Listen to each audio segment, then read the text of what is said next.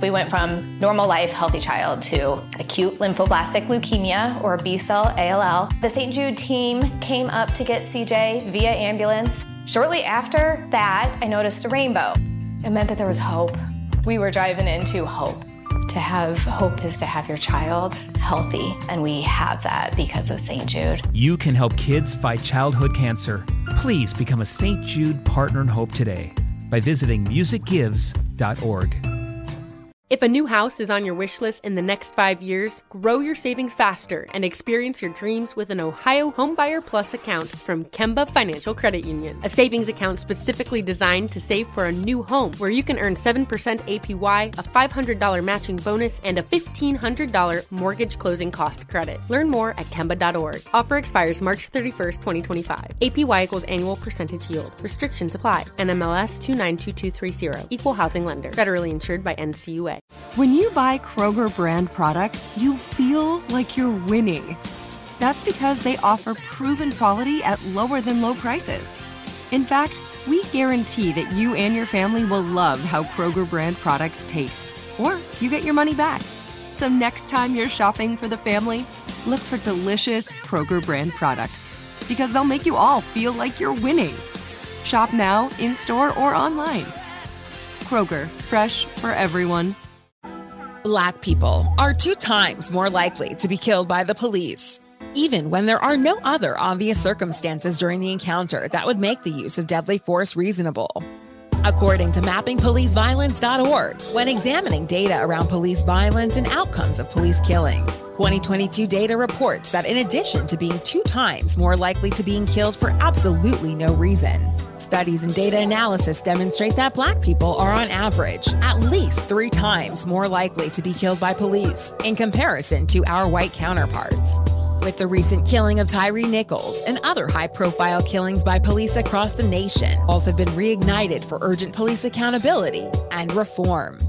Regularly delivering his expert insight and information to help assess and solve problems relative to policing and justice reform, having appeared on many notable programs including News One Now with Roland Martin, Nightline, C-SPAN, Oprah, MSNBC, and the CBS Morning Show. Today's guest is a community policing educator, author, humanitarian, and justice advocate, as well as a former New Jersey police sergeant of 20 years, founding Black Cops Against Police Brutality in 1991, and authoring what has been referenced as the how-to book of setting up a plan against police brutality in your community, entitled Black Cops Against Police Brutality, a Crisis Action Plan.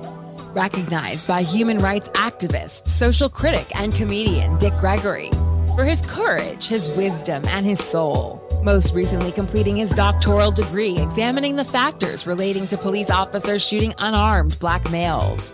Dr. DeLacy Davis has dedicated his life to advocate for those mistreated by law enforcement and to ensuring that people of color are afforded equal rights under the Constitution. Here with us to share his perspective on the killing of Tyre Nichols, to further discuss the history and evolution of policing in America and why it is that cops are killing instead of protecting. We have retired sergeant, community policing educator, author, humanitarian and justice advocate, founder of Black Cops Against Police Brutality, Dr. DeLacy Davis. I am Maggie B. Noen, and this is the Black Information Network Daily Podcast with your host, Ramses Ja. Dr. Davis, welcome to the show, man. How you doing? It's a pleasure to meet you, brother. I'm well, thank you. And thank you for having me on the show, and peace to the family. Oh, I appreciate that. And I can assure you the pleasure is mine. Around here, we have, as you can imagine, conversations that often touch on police brutality, police shootings, police misconduct. And rarely do we talk with someone who is so informed, who has the direct experience and can provide the level of insight that we believe that you can. So again, the honor and the privilege is ours here on the show. So let's do this. Let's get our listeners acquainted with you. What we do is we start at the beginning, share a bit about yourself, your upbringing, and what led you to your career path. So I'm going to start in reverse. My career path was started. I wanted to finance my music career. Policeman was going to be a great job. I figured I could buy a 3-family house. I would use one floor to pay the mortgage. I'd use another rent to put in the bank and another rent to pay for studio time. And I did exactly that. And it took me all over the world. So I was 23 years old. I started the plan at about 19 and it worked out. And so I'm a musician. So of course I think differently. My upbringing, I grew up in Newark, New Jersey. I grew up poor. I didn't know I was poor until I got to college at Drew University when I got called the N-word for the first time. So that I realized I was a poor N. I didn't know that. There were about 1,800 students on the campus, and about 70 of us were Black and brown. Of the 70 that were Black and brown, about 40 of us were poor kids. So we were chased to the train station, leaving the campus. And Drew University is in Madison, New Jersey, which is one of the richest counties in New Jersey, Morris County. And so they were chasing us to the train station, cussing us out, throwing bottles at us. So that was my indoctrination at the academic level. Growing up in Newark, I was a baseball player. I figured I was going to play pro ball all my life. I played baseball from 9 years old all the way to college. And of course, that's where I had my dreams snuffed out at college. And so I went to Catholic school. I went to public school. My mom told me in the 8th grade, because I've always had a gift of gab, if you will. She said, listen, you are not going to go to that high school 2 blocks from the house because they're going to beat you down and kill you because you won't shut up and you talk too much. So you better figure out how to get into a Catholic school, a private school, or learn how to draw, sing, or do something that'll get you into one of the magnet schools. And Arts High School, which is it's actually the first performing arts high school in the United States, is in Newark, New Jersey. So 6 months before graduating the 8th grade, I started teaching myself how to draw. I went and searched the neighborhood to find if there was any art majors who went to Arts High living in my neighborhood, only to find out there were 2 living on my block. And one of the best graphic artists and illustrators who's in this country lived on my block, Howard Simpson, and I'm Leon Bias. And so they were seniors, they were juniors when I was trying to take the test. And they started coaching me. And I went to the library every day for 6 months to study. And lo and behold, I was one of 100 students who got in for art that year at Arts High School. Nice. And I enjoyed art. I'm a creative, as I know, and I see the world through a very different lens. And that's kind of how I've moved. However, after my first year at Arts High, I had a B+ average in my major, but I hated drawing every day. And I had art the first period every day, and I hated it. So I said, well, the music people travel. I want to travel. They're like, but you're not a musician. I said, well, I need to figure that out. So you know what I did? I went to the library where the lies are buried, and I started studying music. I could play congas because I'm a self-taught percussionist, which is what I do professionally as well. And I started playing the congas to playing drums and reading music. And I was successful there. I got straight A's in music and music theory, had no formal training. But I know, and I didn't have the vocabulary then, but I know now that it's in our genes. It's in our coding. You just have to activate the drum in the African gene, and it will come to life. And so I've been all over the world, traveling, playing music. And so what I wound up doing is I use travel and my skills and the arts to learn, to teach, to travel, and to share. And so that pretty much gets me to college, where I had that shocking cultural experience, but it awakened me. I didn't truly awaken as an African until traveling to Ghana, West Africa in 1994. I went for Panafest with a group out of Newark called Africa Newark. And let me go back. That was 94. In 93, I was fortunate enough to I founded Black Cops Against Police Brutality in 1991. By 1993, I was one of several organizations. I was one of several organizations in the Malcolm X Commemorative Celebration Committee. 114 organizations would come together every year to celebrate the life of Malcolm X. And Sister Betty Shabazz would come to town. And so this particular year, I was in my 20s, and folks knew I was a police officer, and I was trying to develop my consciousness. And they said, well, why don't we let that young brother be one of the 4 co-chairs? And, you know, the community, I was there with nationalists and Black Panthers and just folks mad as hell with the cops. And they didn't want me to be one of the 4. But Larry Ham, who's from People's Organization for Progress in Newark, said, let's give him a shot. And so they gave me a shot. Now, Larry Ham was the youngest person in the United States of America to serve on a board of education. At the age of 17, he was appointed to the Board of Education in Newark, New Jersey by then Mayor Ken Gibson. And so I had seen him at my school in my junior year. He was a speaker, And he gave me his phone number, which I memorized to this day. And Larry's about 10 years older than me, but he opened the door. And that led to a lot of things. So I got to meet Sister Betty Shabazz every year. Right up until the year before her death, I spent time with her. So I've spent time with Sister Betty Shabazz, Queen Mother Winnie Mandela, Dick Gregory, Al Sharpton, Minister Farrakhan, Ben Chavis, our village. And so Amiri Baraka, the late playwright. And so those are the folks who poured into me. Dr. Adelaide Sanford. So as a young man, I've had elders in the village. So I come from an African paradigm, and I raised my child and my adopted children that way, because I recognize that's the only thing that kept me sane, it kept me balanced, but it also kept me in the midst of struggle inside of law enforcement. So now you got a taste of who I am. Well, that's quite a story, and I think that it jives with kind of the path that you're on right now. That's a very rare story, I'd imagine, in law enforcement. Someone who is culturally aware and also making an effort to bridge some of the more visible gaps, at least insofar as Black folks are concerned. So those are some powerful names and associations to have. And in functioning in that capacity, I'm sure it was difficult on both sides. So let's fast forward a bit. Yes. With well, actually, you know what? Before we fast forward, let's do this. Let's talk about the roots and the origins of law enforcement and how it has evolved into the institution that it has become today, so that we can accurately frame the circumstances we're dealing with today. So let's talk about the history of law enforcement as you know it.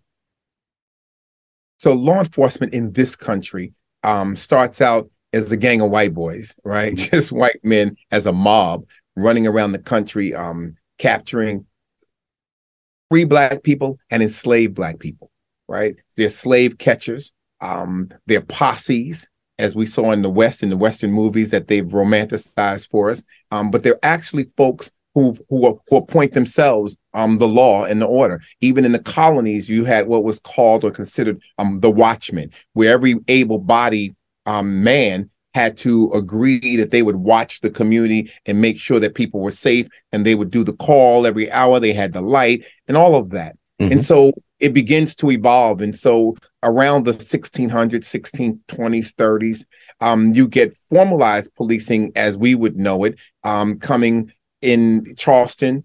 You see it, Charleston, South Carolina, one of the Carolinas. And you also begin to see it in Boston. And so now we're formalizing the police department, and now they are formally slave catchers in the South and union busters in the North. And you see that even where they're grabbing free, so-called free Black people, men and women, they're dragging them back into the South and putting them into enslavement. We saw the movie 12 Years a Slave. Yeah, that's an example of it. And so, but what happens in 1829, the Metropolitan Police Department is formalized in London, England by Sir Robert Peel, which is why the cops were referred to as bobbies. And he had 9 Peelian principles. And we began to see some of that infused into the police departments here in the United States. But by this time, again, they had already been organized before Peel had come along, and Peel had cut his teeth relative to the Metropolitan Police by what they were doing with the Irish and what the United Kingdom was doing in Ireland to the Irish people. And so all of that comes along, and now we see formalized police in the United States. They're beginning to organize, other departments, other places are organizing, and you have what we have as the patrol approach to things. They become specialized as they move through the progressions, but you've got patrol, uniform patrol, people walking the beat, the cop walking the beat, and then I think we see the race wars in this country around the 1920s. You see huge uproars in this country in terms of racial violence, and of course we cannot forget that we're also dealing with now, not so much the posse, but we're dealing with a posse or gang mentality, because now we got the Ku Klux Klan riding, right? So we got the Night Riders in the South, they're riding. So you got a civil rights movement, but you got a Klan movement that is also the police. And I want to be clear about that, right? You've got folks in sheets and hoods, but they're also police officers and judges and the bankers and the folks in the community. And I want to be very clear that mindset has not changed very much, at least not in my experience and not in my communicating with people around this country and around the world. Because when I talk to some of my relatives in the South, they still, without saying it, speak as though they understand their place. My grandmother was born 1901, died 1982, the youngest of 10 children, and all of her aunts and uncles were enslaved. I am the 5th generation of my family. Professor Gable Day, born 1818, died 1895. And so for him to be called professor in the 1800s when being Black and literate was a crime, clearly he was educated. And so I recognize the lineage of my family and the responsibility that I have to that lineage. And so when I get to joining a police force, I joined for the only reasons I told you, to finance a music career. But within 5 years, I fall in love with Black and brown people and moving in a direction of protecting and serving the community. You are absolutely correct. It was incongruent with everything that I was expected to do when I joined the force. This show is sponsored by BetterHelp. People don't always realize just how much their negative thoughts and experiences stick with them and weigh them down. You may find your brain constantly running through a highlight reel of bad moments. That comment your friend made last week that hurt your feelings. That frustrating thing your mom does. Or that silly thing you said in a meeting. Maybe it's time to get it all off your chest. Whether it's a tiny annoyance or something much bigger, talking about it can give you some relief and lead you to a potential solution. That's where therapy comes in.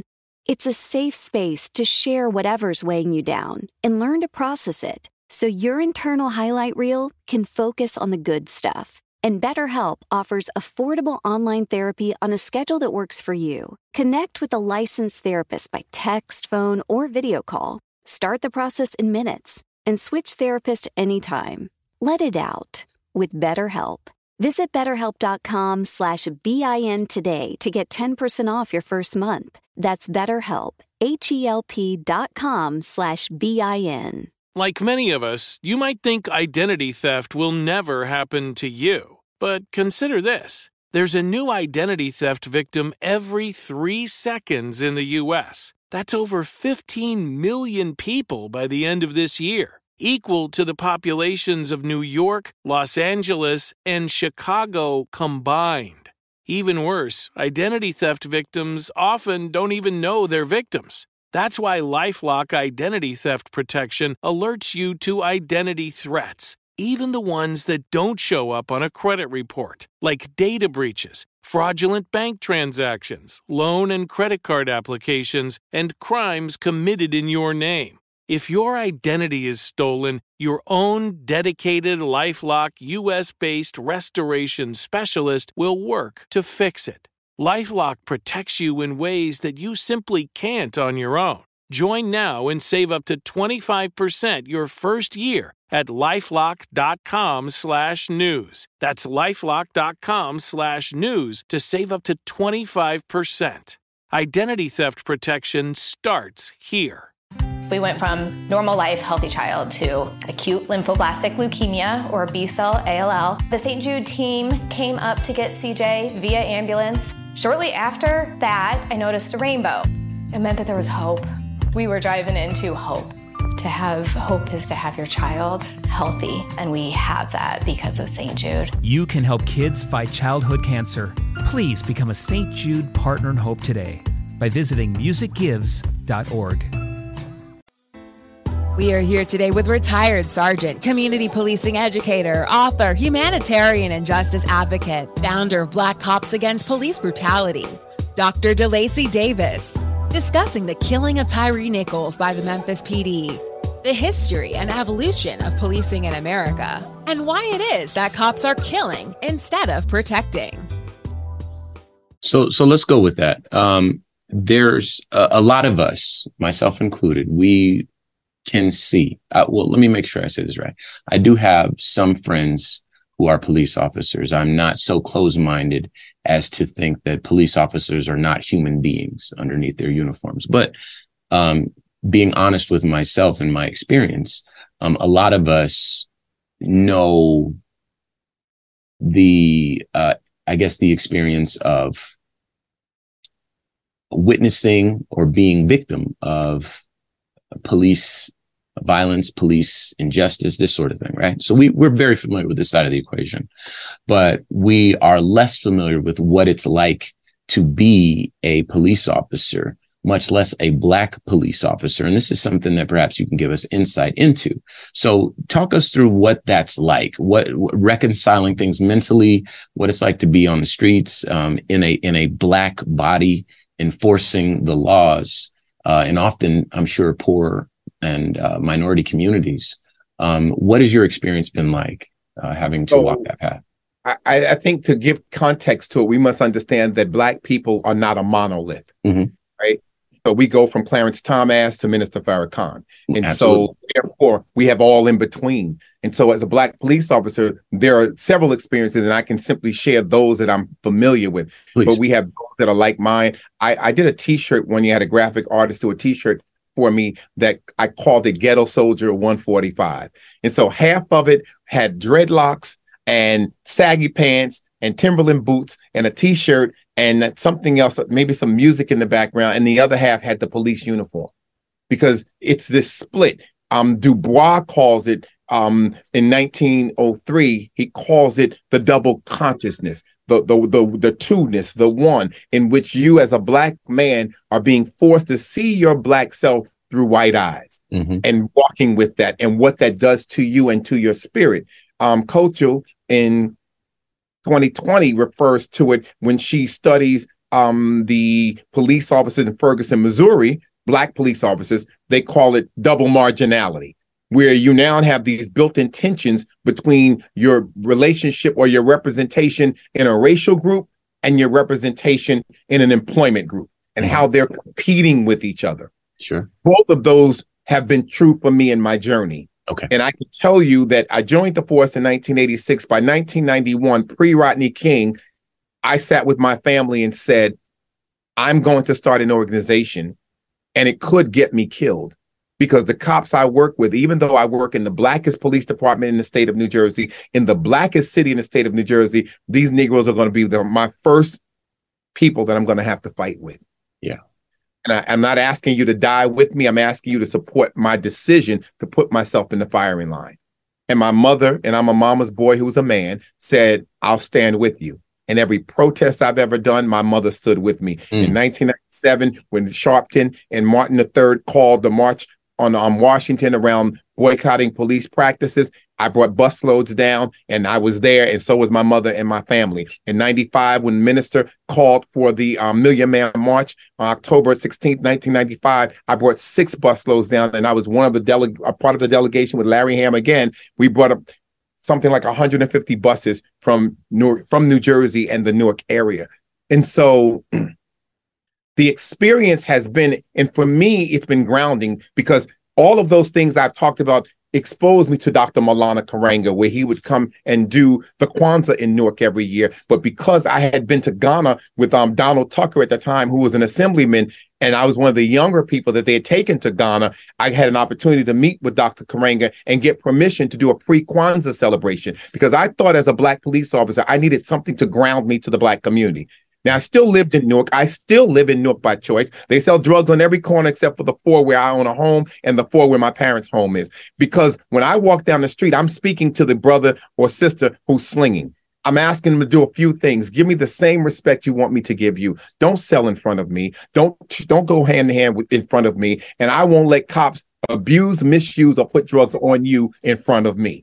That's a fair exchange. And so we've been able to do that some 15, 20 years now. But Dr. Karenga gave me permission to do the Kwanzaa. And so every year I did a pre-Kwanzaa celebration for 12 or 13 years. And what I said to my colleagues is that you have got to identify with your Blackness first. And if you're unwilling to, you're going to be treated like everyone else, because it is the officer overseer mentality. It is a slave mentality. And one of the things I've often said is I have to fight the slave in me every day when I put that uniform on. And that's just the truth of the matter, because the easier path is to go along to get along. You know, the speaker Thomas Todd in the 90s used to say that when they want one, they send one to get one. And then there's your brother or sister in the corner saying, I'll get them for you, boss. And so you have to fight that urge, because what happens often I would associate a black police officer with a drug dealer in the black community. They're both trying to get theirs, right? One of the things that I had to do with my colleagues was to make sure that I did not get addicted to the overtime money, right? And so these are the challenges that, as a black police officer, not necessarily me, but as a black police officer, the struggle that goes on. So here I am. The only requirement to take this job is that I'm a citizen. I'm at least 18 years of age. I got a high school diploma or a GED, and you're going to give me the most money I ever had in my entire life. $80,000, $90,000, $100,000. And you want me to speak up when I see something going wrong. No, I'm going to see no evil, hear no evil, and speak no evil. Because in my heart of hearts, I know that I've gotten an inferior education. In my heart of hearts, I know that what I might be watching is wrong, but I don't want to lose the opportunity to be different from them. Wow. Because the othering goes on inside the force. Now, those officers who speak up, and I can name some across this entire country, those who came before me, those who are stronger than me, and in brothers and sisters, right? The National Black Police Association was founded in 1972. I was a baby at that point, but it was founded by black men and women who understood then what we're talking about now. And some of them are still living, and I'm in touch with many of them. I recognized that we had to find something to anchor us in our community. And so for me, it was the Kwanzaa celebration, but it was also fighting what we call CNS, Confused Negro Syndrome, black people in positions of authority more concerned with doing the right thing than doing the right thing. And in that instance, the right thing was going along to get along.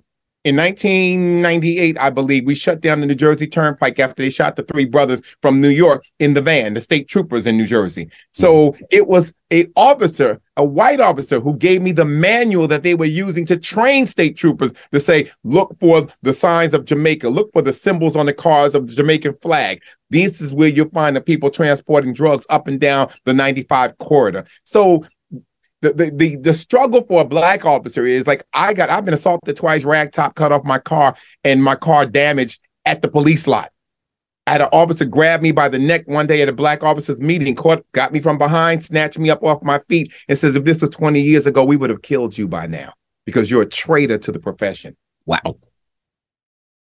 So I understand what my colleagues are going through. And those who think the way I do, on the West Coast, we got Sergeant Cheryl Dorsey, retired LAPD. She's all over the media, conscious thinker. Reddick Hudson in Missouri, St. Louis, Missouri, who founded the National Coalition of Law Enforcement Officers for Justice, Reform, and Accountability. We're founding members since 2015, but he identified 25 officers across the country who've all done this kind of work that I'm doing.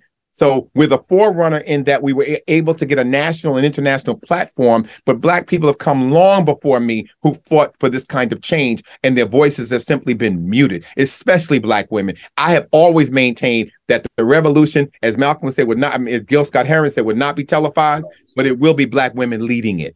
Because what I found is that the black women, not that we don't have abusive black women, because we do, but we know from research and from my experience is that women shoot less, they're less brutal. And so then I said, then why aren't we bringing more women on the force? Why would we have fewer women? It's not more women. I also recognize that our black women can lead the charge and can find the testicular fortitude that my brothers do not have to stand up and call a thing a thing. Talk to them. Yes, sir. Wow. Okay. I guns blazing. I get wound up, brother. Well said. Well said, sir. So, you talking about,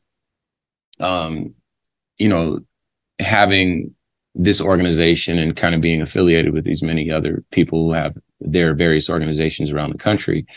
I'm sure that a lot of data comes your way, a lot of things that you have to make sense of, make heads or tails of.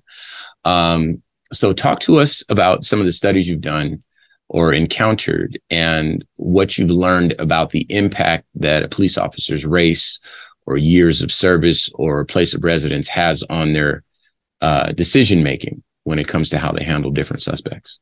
So those variables that you just talked about are actually the variables in my research study, in my dissertation, Police Use of Force, examining factors relating to police shooting unarmed black males. And what I did was I took a firearm simulator that police officers train on, and I identified 4 scenarios out of about 900 that I had to go through. And I used a North Jersey Police Department, which I can't name, and about 36 police officers, all black, white, Asian, one identified as black, white, whatever that means, male and female. The youngest was about 20 something, the oldest about 60 something, and most of them uniform patrol. Now, what I was looking for, one scenario was a domestic dispute between a white male, white female. She had a baby in her arms and they were fighting over the baby, and she pulled a gun, opened fire on him. The second scenario was a white male stealing a bike. When the officers, it was bike cutters, wire cutters, and when he was trying to cut the chain, the officers came and pulled out on him, and he pulled a gun out of his back pocket to fire at the officers. The third scenario was a older black man driving a car, but he had two young black men, one in the front seat, passenger seat, one in the back.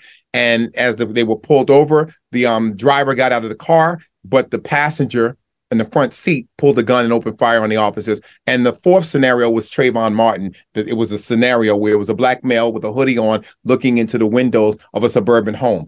What I expected, and that was my null hypothesis, my expectation is that people would shoot that young man because he advanced on the officers. Mm-hmm. But of the 36 police officers, only one shot him. So it actually did not support my hypothesis. And my hypothesis is that the officer's race, age, years of service, and place of residence impacts their decision to shoot or not shoot in that instance. And so although it did not support it, there's certainly research out there by others that have supported it. So the earlier research used computer screens to shoot and not shoot. And so, of course, the criticism is that that's not a realistic approach to studying police officers shooting or not shooting because they use a gun, right? Where in my case, we used real guns that were modified with laser and OC spray modified with laser. There's also studies out there that came just before my studies that suggest, I think Friedel and Lois James and others, they suggest that there's what's called undervigilance, that when a white officer encounters a black suspect, that because they're concerned about the political fallout, they actually hesitate and don't shoot as frequently because they're concerned about what might happen. I struggle with that analysis, but that's some of the research. And then there's research all in between and it's mixed research that says, yes, a geographic area does have an impact on an officer's decision. And so one of the ways, and when I first introduced it to my dissertation committee, my chair, who was older Caucasian female nun,